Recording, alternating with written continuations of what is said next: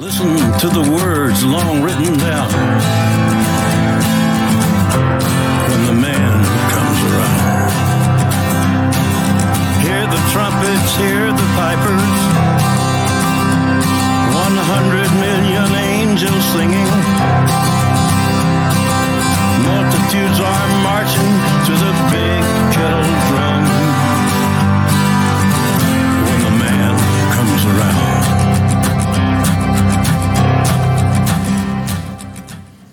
Morning. My name is Pastor Daniel. I'm one of the lead pastors here at Resurrection Church, and we're in the book of John. We're going to be in and out of the book of John until we finish it, and so we're barely into John chapter 2. And last week, we had an opportunity to listen to the very beginning of Jesus' ministry as we see it recorded in the book of John. And so in John 1, Jesus has invited disciples to come and follow him. We get into John 2, and he's at a wedding, and they run out of wine, and his mom comes to him and asks him essentially to help out. And as Pastor Vance talked to us about last week, we had an opportunity to kind of see how she starts to approach him in the mother-son relationship, but she kind of shifts into this idea of servant and Lord relationship, even in the way she addresses him, because there's this recognition as Jesus begins his ministry that his relationship with even his mother is going to change, that she's going to go from caring for him to serving him in a recognition of his authority. And so we see the dynamic of that play out,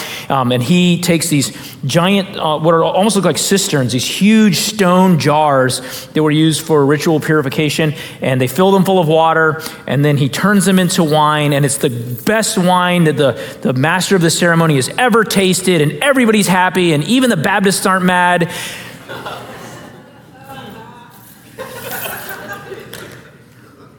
And everything's good. And it's the picture of Jesus, if I'm being honest, it's the picture of Jesus that, not that it's wrong, it absolutely is a wonderful picture of Jesus, but it is the particular characteristics of Jesus that over the course of the last 50 years or so, the American church has emphasized the most.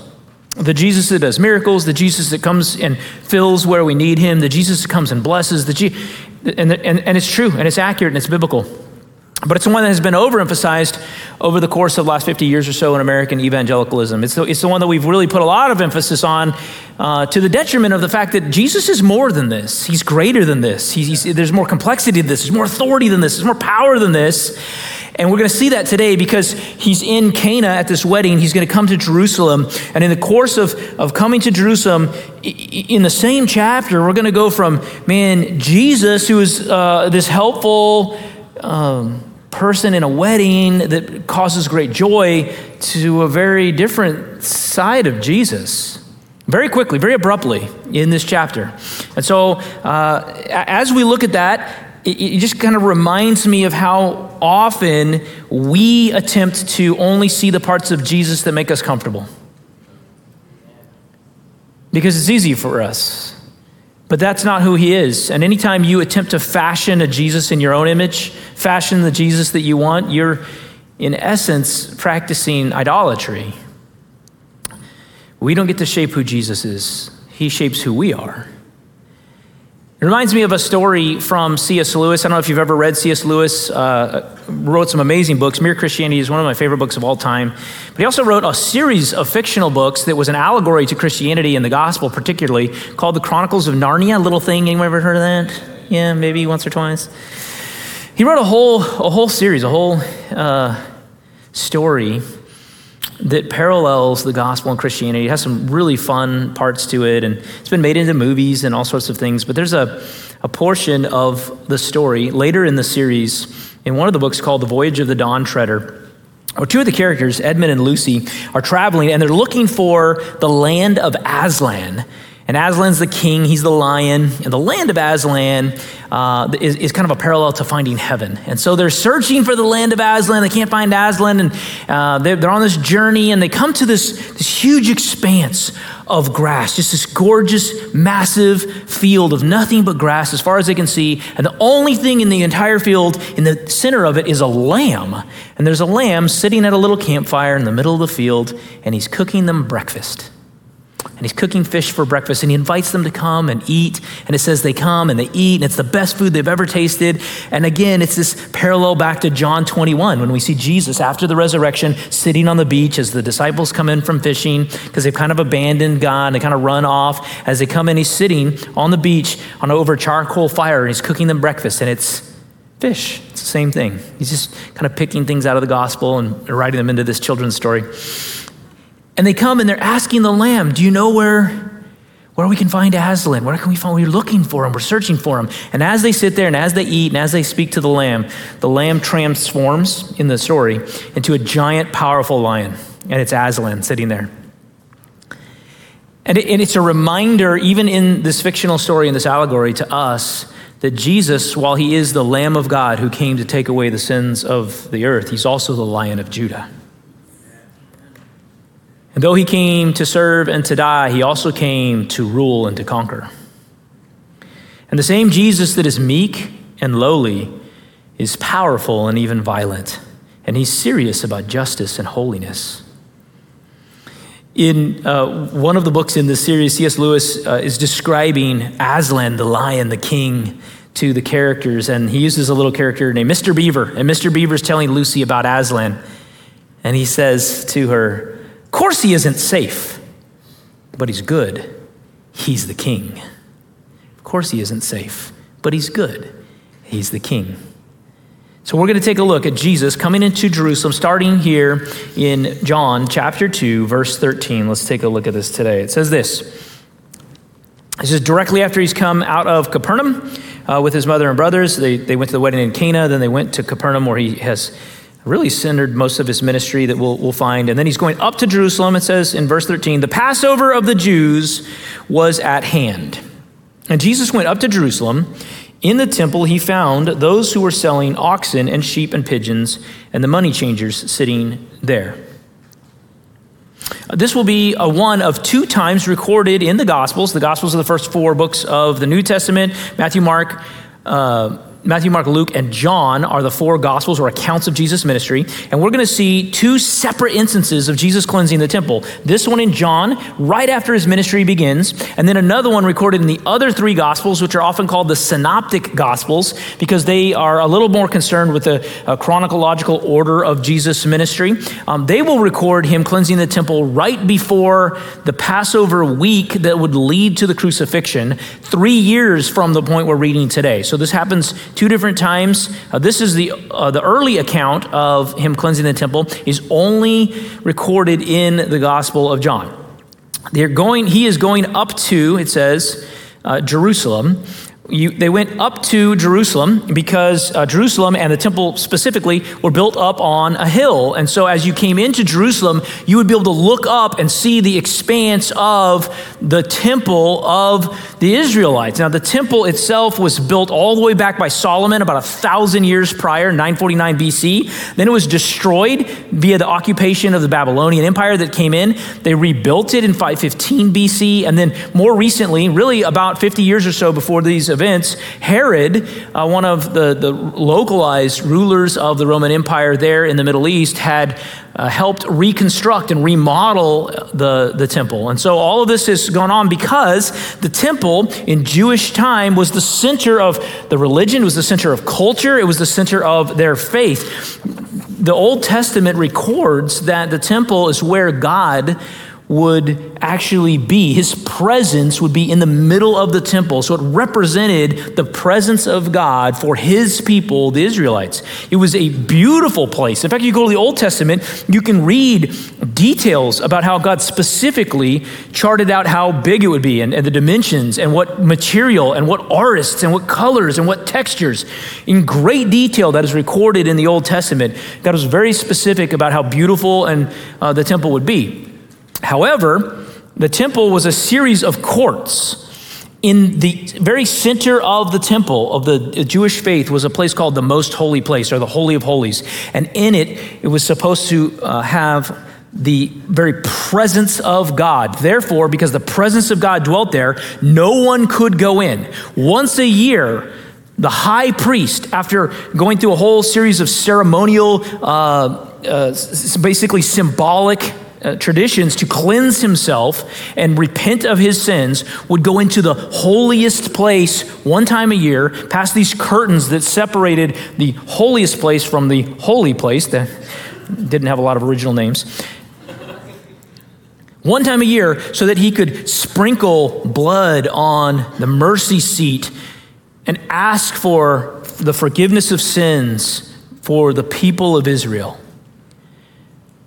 And outside the holiest place was the holy place, separated by curtains, the very curtains that would tear apart when Jesus dies on the cross, symbolically showing us that there's now no separation between us and God as there was in Old Testament time. And outside the holy place, there was an altar for the sacrificing of animals, and then there was the court of priests that only the Levite priests were allowed into. And then outside that was the court of Israel, where Jewish men were allowed to come to worship God and to offer praise to God and to offer sacrifices. And outside that, off to the side, was the court of women, where Jewish women were allowed to come and worship and participate in service. And then outside that, the very outside, was the court of the Gentiles, where if you were a Gentile, you were not part of God's people, but you had recognized that he was the God. You could actually come to the temple to participate in worship, even as an outsider. We see that this is where Jesus is going to be entering in. At the point that he's coming to Jerusalem because of the Passover feast, at the center of Jewish religion, all of Jewish men are coming from all of these surrounding areas, all over the place where they live. They were called to come to Jerusalem for the Passover feast, to go to the temple, to offer sacrifices and offerings that were offered once a year. And so Jerusalem would swell in size during this 1 week when everyone would come into the city. There's probably around 2.5 million people in Jerusalem at this point, flooding into the temple. What Jesus finds as he enters the court of Gentiles is not just a bustling crowd of people who have come to worship God. He finds something entirely different. Verse 14, in the temple he found those who were selling oxen and sheep and pigeons and the money changers sitting there. On face value, actually, this isn't a horrible thing. I'll explain why. You had to do 2 things during the Passover feast if you were coming to the temple in order to be obedient to the Mosaic law. So the first thing is you were coming and you would need to offer a half shekel offering for the service of the temple. And it was part of just being obedient in the old covenant. You give this half shekel, and it was given toward the upkeep of the temple itself, of the people that worked in the temple. And then the other thing is you would bring your sacrificial animals in. And so you had some sacrifices that were once a year sacrifices, except God requires your best, your first fruits. So they had to be animals that were without blemish. There were no fault. There's no blemish. The problem was if you traveled a 2-week journey to get to the temple and you got there and you found out you made a mistake and there was a blemish on the animal, it's kind of a long commute to get back home to get another animal. And so they'd set up places where they had animals without blemish so that you could, if there was a problem, you could buy an animal. You could buy a lamb. You could buy an oxen. You could get the birds that necessary, 2 doves. You had things that you could then go and sacrifice and honor God with and worship God. So it made sense. And in Mosaic law, you couldn't take foreign currency into the temple. And in the Roman Empire, everything had to be done with Roman currency. So a money changer was just somebody that would let you swap out Roman currency for shekels so that you could go and you could pay these tithes and these offerings in the temple. Those were good things. They weren't bad things. At least they started as good things. But over the years, what had happened, like happens anytime people are in charge, is they got greedy. And so instead of it being there to help enhance worship and it help make it easier and take out obstacles for the worship of God, they had instead begun to extort worshipers. And they had begun to extort what, frankly, if you understand the economy at that time, were some of the poorest people in the world. And they become an obstacle to worship. And when Jesus sees it, what he runs into is a fee to get a half shekel would have cost almost a day's wages to change that money out. What he runs into is a racket in which no matter how blemish-free the animal is that you brought, someone would find a blemish in it anyways to tell you it wasn't worthy, and you'd have to buy one from there at exorbitant prices. Levite priests, as part of their training, were sent to farms to live for 18 months, specifically to work on understanding what was and was not a pure animal that was acceptable for the worship of God. They were experts in this. And then they were turning a blind eye so that they could charge exorbitant margins on everyone who came in and traveled from out of town so that they could make profits. In fact, they made so much profit inside the court of Gentiles from these things that the head priest Annas had started charging almost like a franchise tax so you could have a booth in there. Essentially, just imagine like McDonald's and Starbucks all around. Court of Gentiles, just charging exorbitant like airport prices. Y'all ever bought a Starbucks at an airport? Whew, man. Raking in money. How much money? So much money that it was known in that time that no longer called it the temple. They used to sarcastically refer to this as Annas, who was the high priest, Annas Bazaar, his flea market, because he was raking in the money. Years before this event, there was a rebel brigand and some of his followers that rushed into the temple and stole the equivalent of $20 million worth of money out of the temple. And it didn't even come close to emptying the amount of money that was sitting in the temple. That's how much money they were making. Off the poorest of the poor, the least of these, the marginalized who had come to worship God and were being extorted. So as Jesus comes in to the court of Gentiles, he does not see worship of the Father. What he sees is huckstering and bartering and haggling and commerce. Verse 15, and making a whip of cords, he drove them all out of the temple with the sheep and oxen, and he poured out the coins of the money changers and overturned their tables. This is the only time, this time and the second time that he cleanses the temple, are really the only times that we see Jesus use anything close to physical violence in any of the accounts of Jesus. This specific time is the only time we ever see him use a weapon, and neither time that he uses physical violence are they for self-defense. He never preached self-defense. We don't ever see him use self-defense or display it. So it's worth taking a deeper look at why this, of all of the different sin that Jesus would encounter, and he encountered a lot of sinfulness in his ministry, in his 3-year mission or so, why was this so odious to him? Why was this so heinous to him that it would drive him to physical violence? Let's talk for a minute about what righteous anger really is. What we see Jesus happening here, and we only see this a few times in Scripture, is we see Jesus exceptionally angry. Exceptionally angry. Now we know that you can be angry and not sin because Jesus is angry and he never sinned. So it's possible. Ephesians 4:26 is often quoted by Christians and says, be angry and do not sin, as sort of a justification that it's possible to be angry and yet not commit a sin, which is true. But I would tell you that that's actually the exception, not the rule. I would say for you and I, since we're not Jesus, most of the time we're angry, it's not righteous anger. In fact, the bulk of Scripture, anger or angry is mentioned over 200 times in Scripture, and almost all of those are really telling us don't be angry. They're not saying, yeah, go ahead and be angry and just control it. That's not the advice that you see given in Scripture very often. Most often it says, don't be angry. Be slow to anger. Put away anger. Walk away from anger. In fact, we see anger mentioned with other things that are also parts of the fruit of the flesh. We see things like walking away from anger, wrath, malice, slander. Anger is often compared to those types of things, non-righteous things. Anger is not listed as a fruit of the Spirit, it's listed as a fruit of the flesh. A couple verses after the text in Ephesians 4:26, where it says, be angry and do not sin, it says this, let all bitterness and wrath and anger and clamor and slander be put away from you. Along with all malice, be kind to one another, tenderhearted, forgiving one another, as God in Christ forgave you. There is a misconception in the Christian faith that when you're angry, it's probably righteous anger. Let me just be really clear. When you're angry, 99.99% of the time, it's not righteous.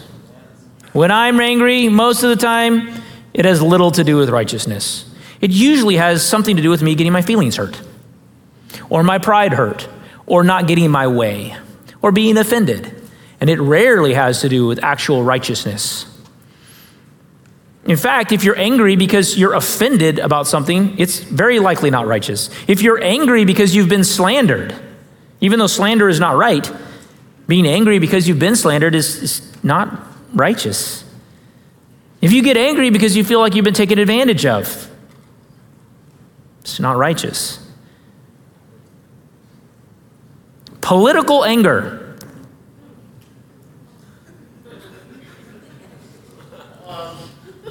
It's very rarely righteous. Cultural anger. It's very rarely righteous.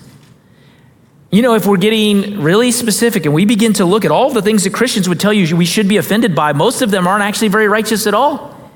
If we go back through Christian history, even in just the last 300 years of the American country, you'll find that very little of what's in there is something that would be biblically righteous to be angry about. If we're being really honest, England taxing your import of tea too much and not giving you representation in Parliament, it's not a righteous reason to be angry, and yet we overthrew a government for it. Now, there are areas to be righteously angry. If we look at Jesus' example, and we look at examples in our culture, to be angry over the innocent being taken advantage of, okay. To be angry at the mistreatment of the marginalized and the defenseless, yes. To be angry at sin, yes, but if we're being honest, that's rarely reasons for our anger. So let's look at what drove Jesus to righteous anger, to physical violence in the temple. What does he say? Verse 16. And he told those who sold the pigeons, "Take these things away. Do not make my Father's house a house of trade." His disciples remembered that it was written, "Zeal for your house will consume me." That word, my Father's house, a house of trade, the Greek word for trade there in the text is the root word of emporium. Anyone ever heard of a carpet emporium, right? Flea market. That's essentially what Jesus is saying. You have turned my Father's house, Jesus is God's Son, this is the temple of God, you turn my Father's house into a house of commerce, into a house of trade, into a house of haggling, into a house of negotiating and bartering, into a house of extortion. But as much as Jesus is mad about people being taken advantage of, and he's rightfully so, really the text is saying he's mad about the transactional nature of what is going on. And so we're going to talk about this transactional nature today and what Jesus is really pointing us towards. And then it says his disciples remembered this. The quote that's used there in verse 17 is actually from Psalm 69:9. "For zeal for your house has consumed me, and the reproaches of those who reproach you have fallen on me." Now, it says his disciples remembered this. It doesn't tell us when they remembered this. And like later, we're going to see them remember something that they probably don't get for like 3 years after this. So my guess is they didn't like immediately remember this. I don't, Jesus' disciples don't have a great track record of even knowing what in the heck is going on. Like most of the time they're kind of clueless. They feel a little ditzy. They're like the weird blonde extra that they throw into shows all the time. It just never knows what's happening. Like that's what Jesus' disciples feel like most of the time. They don't connect the dots at all. They almost never know what's happening. In fact, Jesus sometimes feels a little frustrated that they don't know what's going on. But like in their defense, Jesus has just been at a wedding making wine and people are partying, and then he goes to the temple and this is like the feast week, and it's probably they're thinking it's going to be an even better party than the party we just went to. And then the moment they walk into the temple waiting for the party, Jesus makes a whip and starts chasing everyone around. And if you're them, I'm sure you're just going like,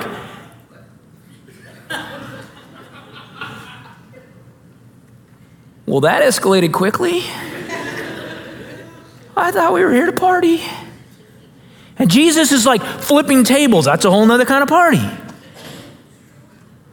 So them remembering Psalm 69:9, I'm guessing happened way later. In the moment, I think these disciples are probably like, see what he does next. It would be comical at how bad the disciples are at connecting the dots if I weren't really bad at connecting the dots myself. Like every time I feel the temptation to really make fun of the disciples, I just remember how really poorly I do remembering the goodness of God in my life.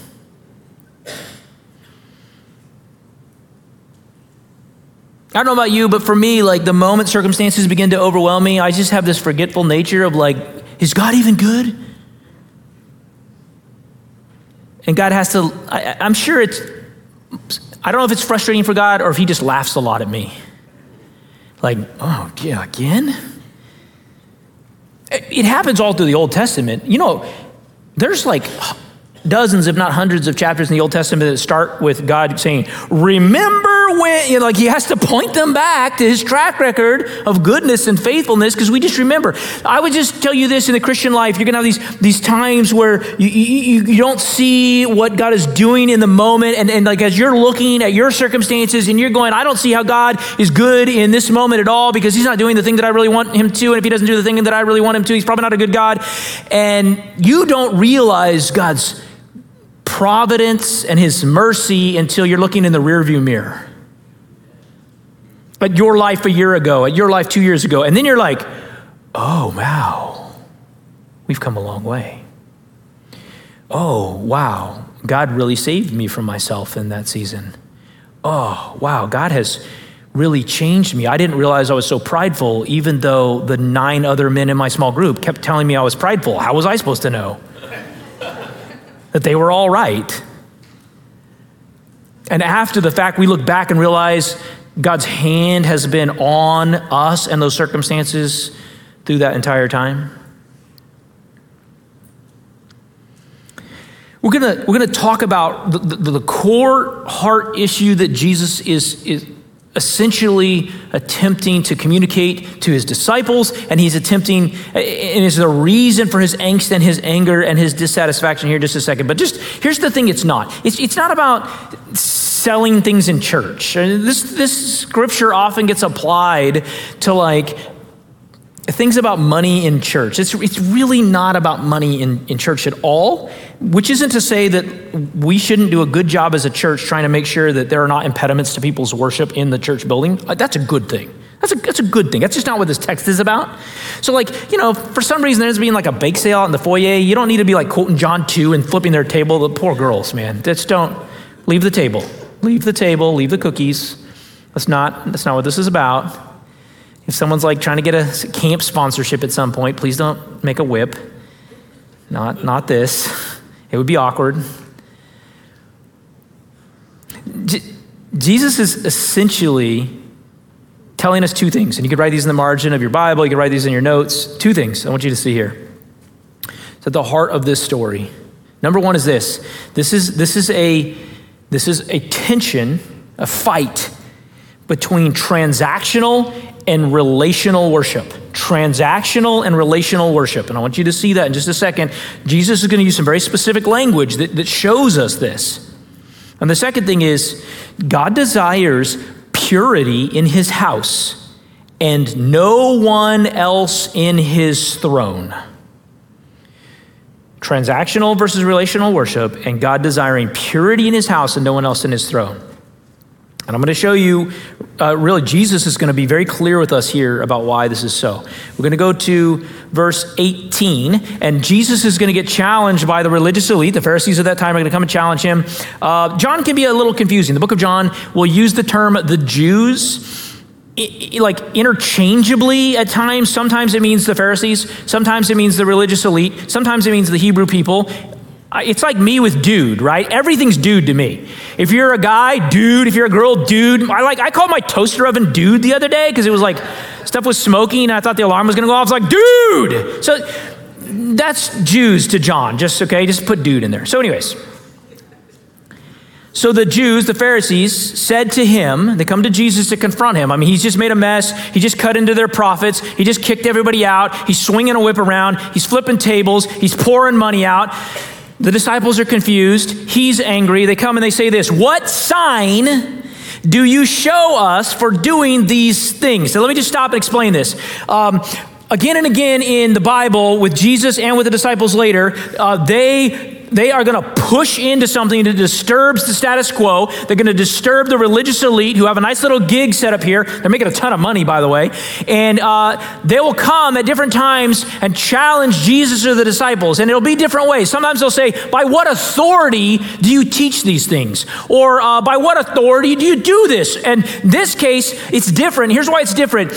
There is no authority other than God's that would justify Jesus walking into the temple and chucking everybody out. So they skip that question and they basically go, it had to be God's authority. So what miracle or sign can you show us to prove that God told you to do this? Verse 19, Jesus answered them. Jesus is sort of the king of non-answers. Have you ever noticed that? Like, man, you just don't get answers from Jesus. You get weird stuff. Verse 19 says this, Jesus answered them, "Destroy this temple, and in 3 days I will raise it up." Man, Jesus, that is not helpful.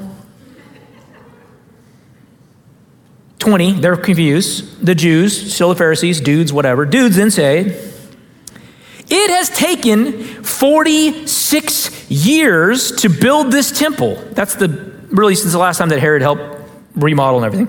"And you will raise it up in 3 days?" Verse 21, "But he was speaking about the temple of his body. When therefore he was raised from the dead," so that now we're fast forwarding 3 years, right? You ever been in a show where they get flashback, flash forward, flashback? You're like, I don't even know where we are in time. "When he was therefore raised from the dead," they're talking about the resurrection now, "his disciples remembered that he had said this, and they believed the scripture and the word that Jesus had spoken." So Jesus is saying in regards to himself, destroy this temple, destroy my body, and I'm just going to pick it back up again in 3 days. So this is actually kind of important because up until this point, the temple has been where the presence of God dwells. But by Jesus calling himself the temple, he's telling us the presence of God no longer resides in a stone building in the Middle East. You catch that? For 1,000 years, if you were a Jew, you had to take a pilgrimage annually to Jerusalem, to the temple at the Passover week, to be just near the presence of God. And Jesus, in one sentence, is telling you, it ain't there anymore. It's here. I'm him. I'm the presence of God. And we see this. We see this at the baptism of Jesus. We see this at the transfiguration. Jesus is now the glory and the manifestation of the glory and presence of God, not the temple. And that's going to lead us to actually an interesting question. If Jesus is now the resting place or the glory of God, why is he so angry about what's going on in the temple if that's not even the house of God anymore? Verse 22, we're going to keep going. Verse 22 seems like a weird statement, right? Because the Jews clearly don't understand what Jesus has talked about with his body. And then verse 22 tells us, when therefore he was raised from the dead. So again, 3 years from now, guys, his disciples are going to remember that he said this, and they're going to believe the scripture and the word that Jesus had spoken. So I just want you to think about what John 2:22 is saying. It's saying that 3 years from now, there's going to be a point where Jesus went to the cross, and there's rumors that he has been raised again. In fact, some people have seen him. And now the believers, the disciples, they're all talking like, could it be true that he is really alive? And does that make any sense? And they're sitting around the upper room, and they're kind of in hiding because there's persecution, and they're not sure what's going on. And I mean, Peter's just denied Christ, and everybody's just like, was our faith for nothing? Was this last 3 years just like a waste of time? And somebody goes, hey, wait a minute. Do you remember that weird thing where Jesus was whipping people and flipping tables? Hey, do you remember what he said? he told us that if they destroyed him, he would raise that back up in 3 days. He told us this was coming. This is real. Now listen, it's a pretty cool deal. If like you're playing a sport, like you're playing golf and somebody like calls a shot before he actually hits the shot, right?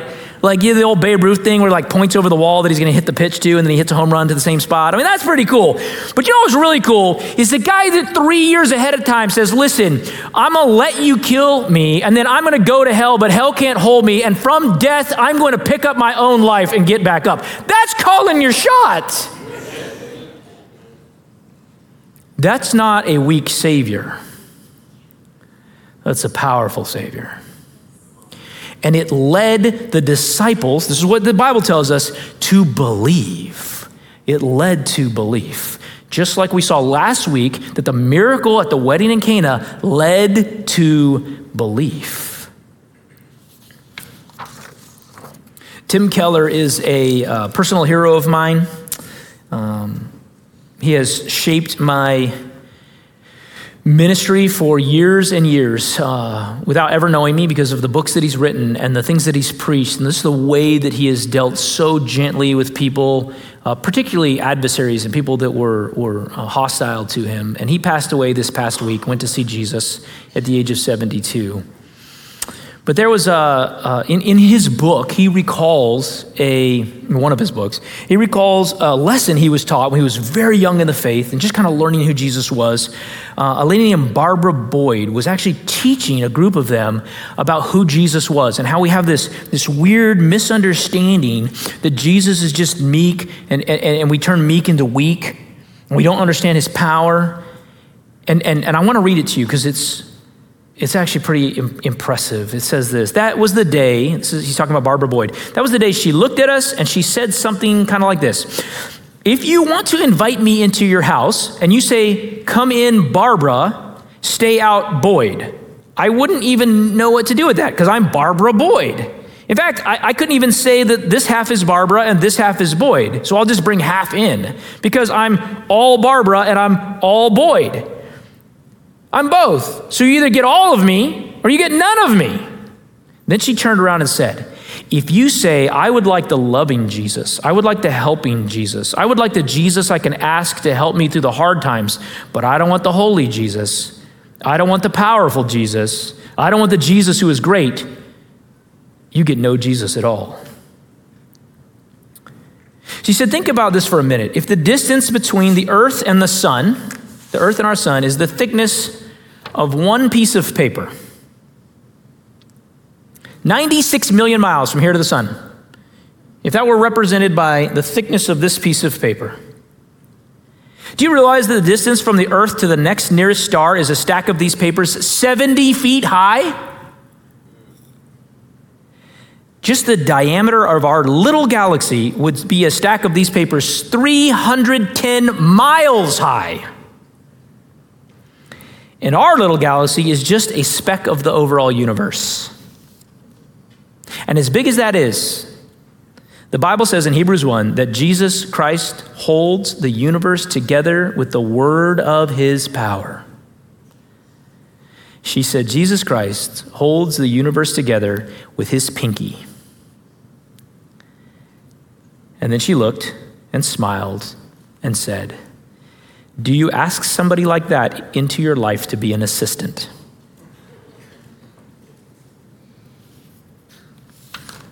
We need to be reminded of his power.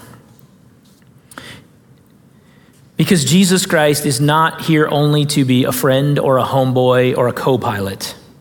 He's not here to pick it up when you take it as far as you can and then he takes you the extra 10%. He's not here to grant your wishes. He's king. In the Christian life, if you've decided to follow Jesus, you and I are going to experience seasons and periods of extreme doubt. We are. We're going to suffer through some of those seasons. In the face of all that God's done, we're going to become overwhelmed by circumstances. And we'll need reminding again and again about his power. It's going to happen. It happens to me way more often than I really want to admit. I get caught up in my own circumstances all the time, where I can't see the future and I can't see how this is going to work out and I can't see the specifics of how something's going to happen. And so I just spent way too much time with like this anxiety about financial things and how it was going to work out. And I look back at the week and realize I just spent a huge amount of energy and a huge amount of time just worrying about myself, worrying about things that God already has in control, which is just really a stunning display of a lack of faith. They say that whatever you're really good at, you should never do for free, but I'm not exactly sure how to sell anxiety. I'd be rich. And then oftentimes, I spend even more time feeling really sorry for myself and a little bit of condemnation about how little faith that I had. It's a terrible cycle. And it happens to the disciples too. If you've ever read the stories about the disciples, every time the disciples get on a boat with Jesus, man, look out. And anytime there's like some rain or some storms, they're freaking out. Like they don't even know who he is, even though they watch him do all the miracles. I don't feel too bad about that. It'd be really funny to laugh at the disciples if I didn't relate to their lack of faith so well.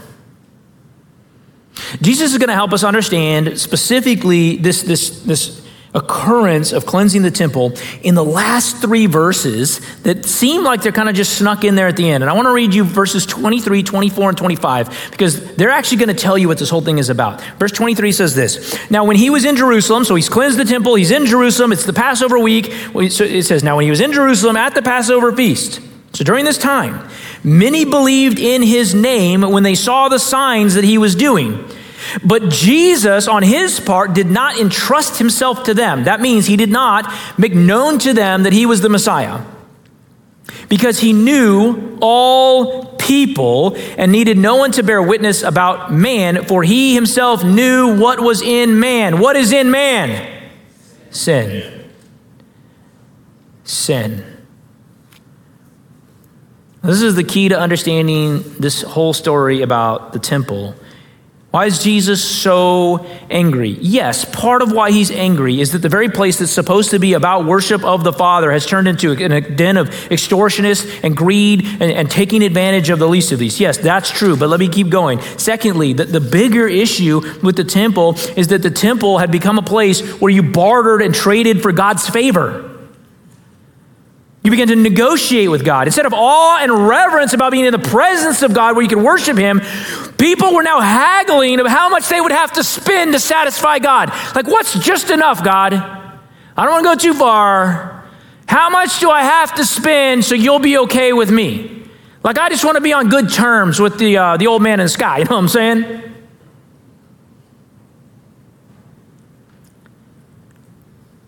You must understand this about the heart of God. God never, ever, ever wants to be bartered with. You don't deal with God. You don't negotiate with a king.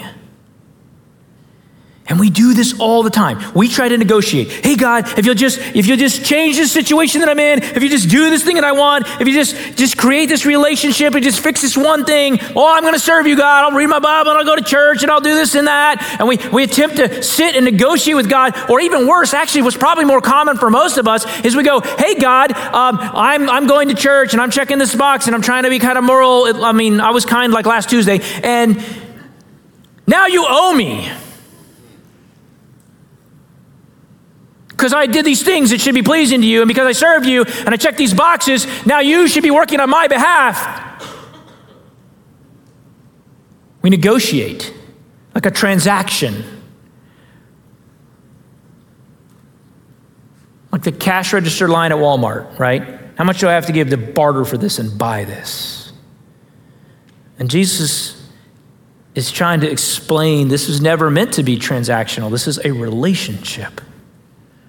We even see this happen in the Bible. We see people get angry at God in the Bible because they think that they've served God well and therefore God owes them something. You read the story of Job. If you take out the middle of Job, which is essentially just really bad advice from bad friends, by the way, get better friends. It's Job thought that because he lived righteously, he deserved better than he had. And he's angry at God. He's ticked off that he lost his family, that he lost his stuff. And listen, worldly speaking, a lot of us would look at what happened to Job and you go, oh, my kids died. My stuff was burned up. I have boils all over my body. Like, yeah, that would be awful. If that happened, I'd be angry at God too. But God answers Job. And let me just be honest, it's not a gentle answer. He answers him for 2 chapters. First of all, he says, be a man and come take the answer. Okay, we already started off on a non-gentle foot, let's be honest. And then he says, where were you when I formed the mountains? Where were you when I put snow on top of them? Where were you when I scooped out the oceans? Where were you when I took every star and I placed it in the sky? Where were you when I breathed earth into dead bones and made life? Your thoughts are not my thoughts. Know your role, Job. I'm king.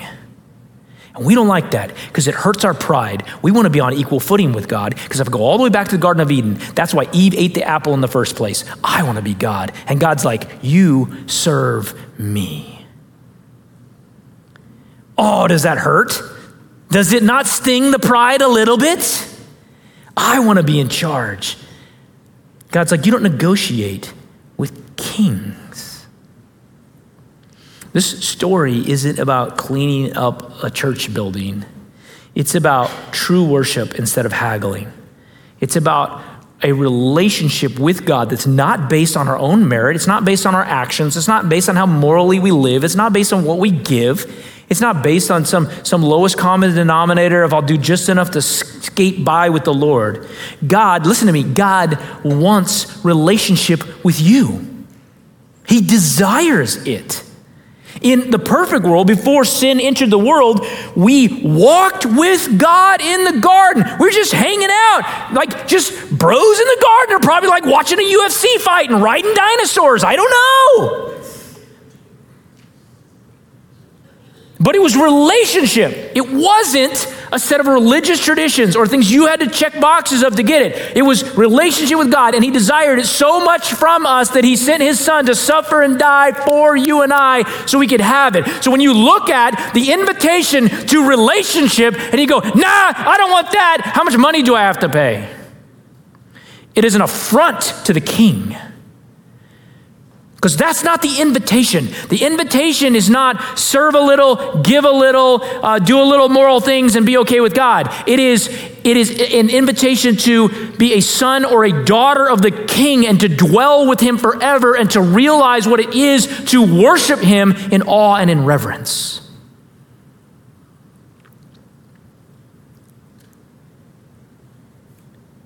And listen, not only can you get this wrong because we're selfish and we want to do the minimum amount. But the moment you mix up this idea of relationship versus transaction, it actually begins to just compound a problem in that the moment you make a mistake, you think somehow you've displeased God and you've got to do a bunch of good things to make up for it, but that's not actually what the gospel's about at all. And so instead of realizing that you've messed up and somehow feeling a condemnation that you're now no longer worthy of God, you need to understand that you were never worthy of God, and that regardless of your performance and how you messed up, he already knew you were going to do that.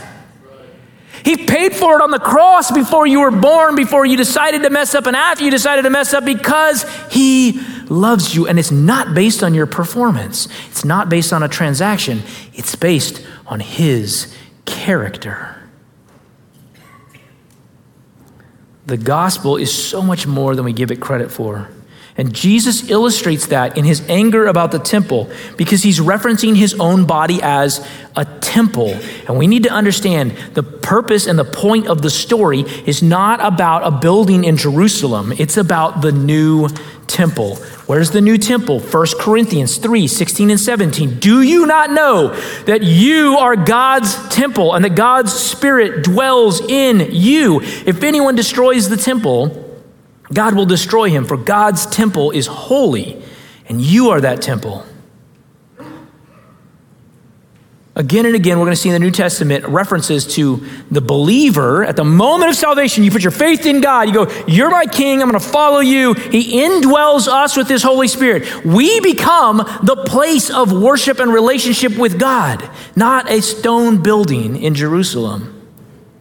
We have constant access to worship God, to love him, to talk to him, to be with him. We don't need to travel anywhere to commune with God. But if we go back to the story, what's the real problem? The temple, because of our hard hearts, has this potential. It has this temptation to be filled with greed and haggling and bartering. And so do you and I. You and I, as the temple of God now, with God's Spirit indwelt us, are still not perfect. We still have this fleshly desire and this heart that continues to pull against the things of God. And you feel that in you. It's why he placed his Spirit in you in the first place. And we have a tendency to allow these things back into our life, allow them to pull at the relationship and the access that we have to God. How do we keep this temple clean of greed and bartering and negotiating? Verse 25, he knew what was in man. You can't. How's that for an encouraging message? You can't. You can't clean it up. You don't have the power to. That's why he put his Spirit in you. He does the work. That's why Jesus would say, listen, you either abide in me and actually produce fruit, or you're separate from me and then nothing. It's death. We have to, if we want real change to happen inside us, we have to recognize, listen to, and obey the Spirit of God. Because he who began a good work in us will bring it to completion. And so the way that we keep the temple of God free from these things is we actually let God do the cleaning that he's trying to do. God desires in you and me. God desires purity in his house, us, and no one else on his throne. We have this amazing tendency to want to sit in the throne and make decisions for our life. And God is jealous over the Spirit that he put in us. Here's the wonderful news about keeping the temple clean. He'll do it. He will do it. He put his Spirit in you not only so you can have access to him and relationship with him, but one of the reasons that God and the Bible continually tell you to get into a community of believers, part of the church, part of close community with believers, is that because as the Spirit begins to do work, as things are revealed to you about yourself through Scripture, he will also reveal that to you in the people and community around you, and it become very apparent. In fact, the more vulnerable and open and authentic you are with other Christians, the more it will be inescapable for you to go, oh wow, I really do have to walk away from that sin. The problem is, in my heart, I'm holding on to it like this. The best analogy I can give you of the way we hold on to these little hidden sins is it's like, you ever had a 2-year-old like reach up and grab a steak knife? And they just have their fist around it and you're like, man, I gotta take that, you're gonna hurt yourself. And they're like, no, you'd be so evil to take this from me. And you're like, don't be an idiot, you're gonna kill yourself, you're gonna hurt yourself. And God will do that with us. He puts his Spirit in us because the very things that would kill us and that would harm us and would lead us to death, he does not make us deal with those things because we're incapable of it. He comes into our life. He puts believers in our life. He reveals things through Scripture in our life so that the Spirit can transform us into Christ's likeness and away from sins of the flesh. And the way we keep this clean is we gather together and we make much of him and we allow the Spirit to do work in us, and he does. He does. Have a problem with greed? You put yourself in a generous church surrounded by generous people in your community group, and you watch how quickly you will actually begin to realize how greedy you are, and God will begin to transform you into a more generous person. You're struggling with pride, you begin to serve other people in the context of the body of Christ. And in fact, don't even pick where you're gonna serve. Have someone else pick. Go to them and like, hey, I just wanna serve. Where should I go? One of the things that I think has just been crazy about American church is most sit around on the sidelines for 3 years thinking about our spiritual gifts and never actually serve. I'm like, what are you doing? Jump in. Get in the pool. You'll figure out the fit somewhere around lap 7. Get in. It's not about you anyways. It's about serving other people. Sometimes, let's be real, you need a Christian brother or sister to be, man, I love you, and they kick you in the pool. It works a lot better.